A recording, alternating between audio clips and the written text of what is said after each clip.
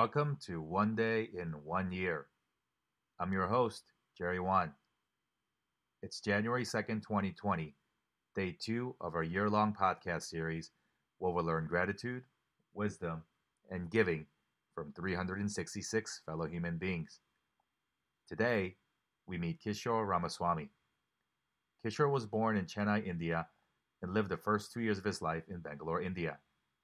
Then, at the age of 2, his family moved to the United States, first to Boston, then Charlotte, then to Pittsburgh. Finally, they called home in Fairfax, Virginia, where he went to school from the 1st to the 12th grade. So when people ask Kishore where he's from, he generally says he's from the DC area. In his words, "My mission in life is to generally uplift people wherever I go. I want to be the light of the room or the organization and show people that there is something positive to look forward to in life."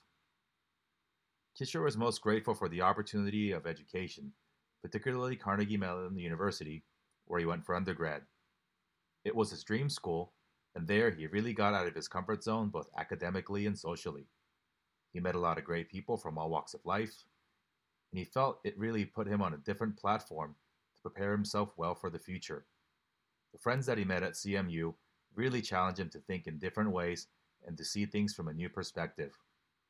The academic rigor of the program also helped him build a strong sense of resilience in life.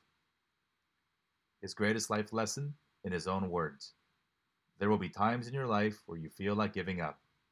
This is when you must dig deep in your heels and just keep pushing forward. You cannot get dejected in tough times.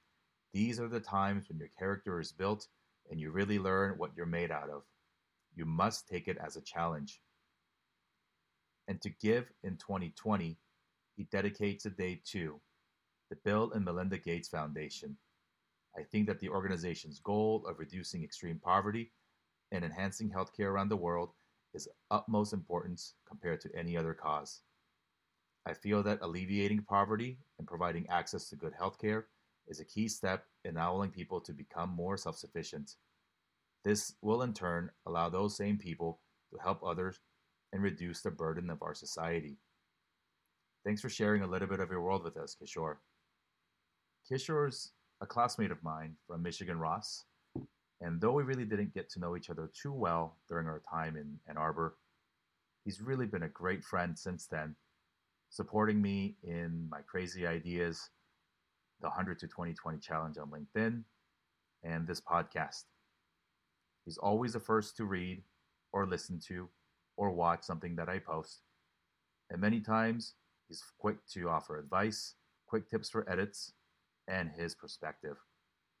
So I want to take this moment to publicly thank him for all that he's done and for being a great friend. Thanks, Kishore.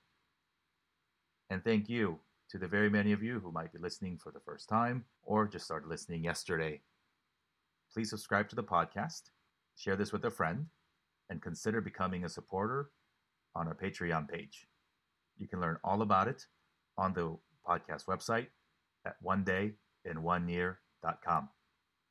Signing off on day two, this is your host, Jerry Wan, and I'll see you tomorrow.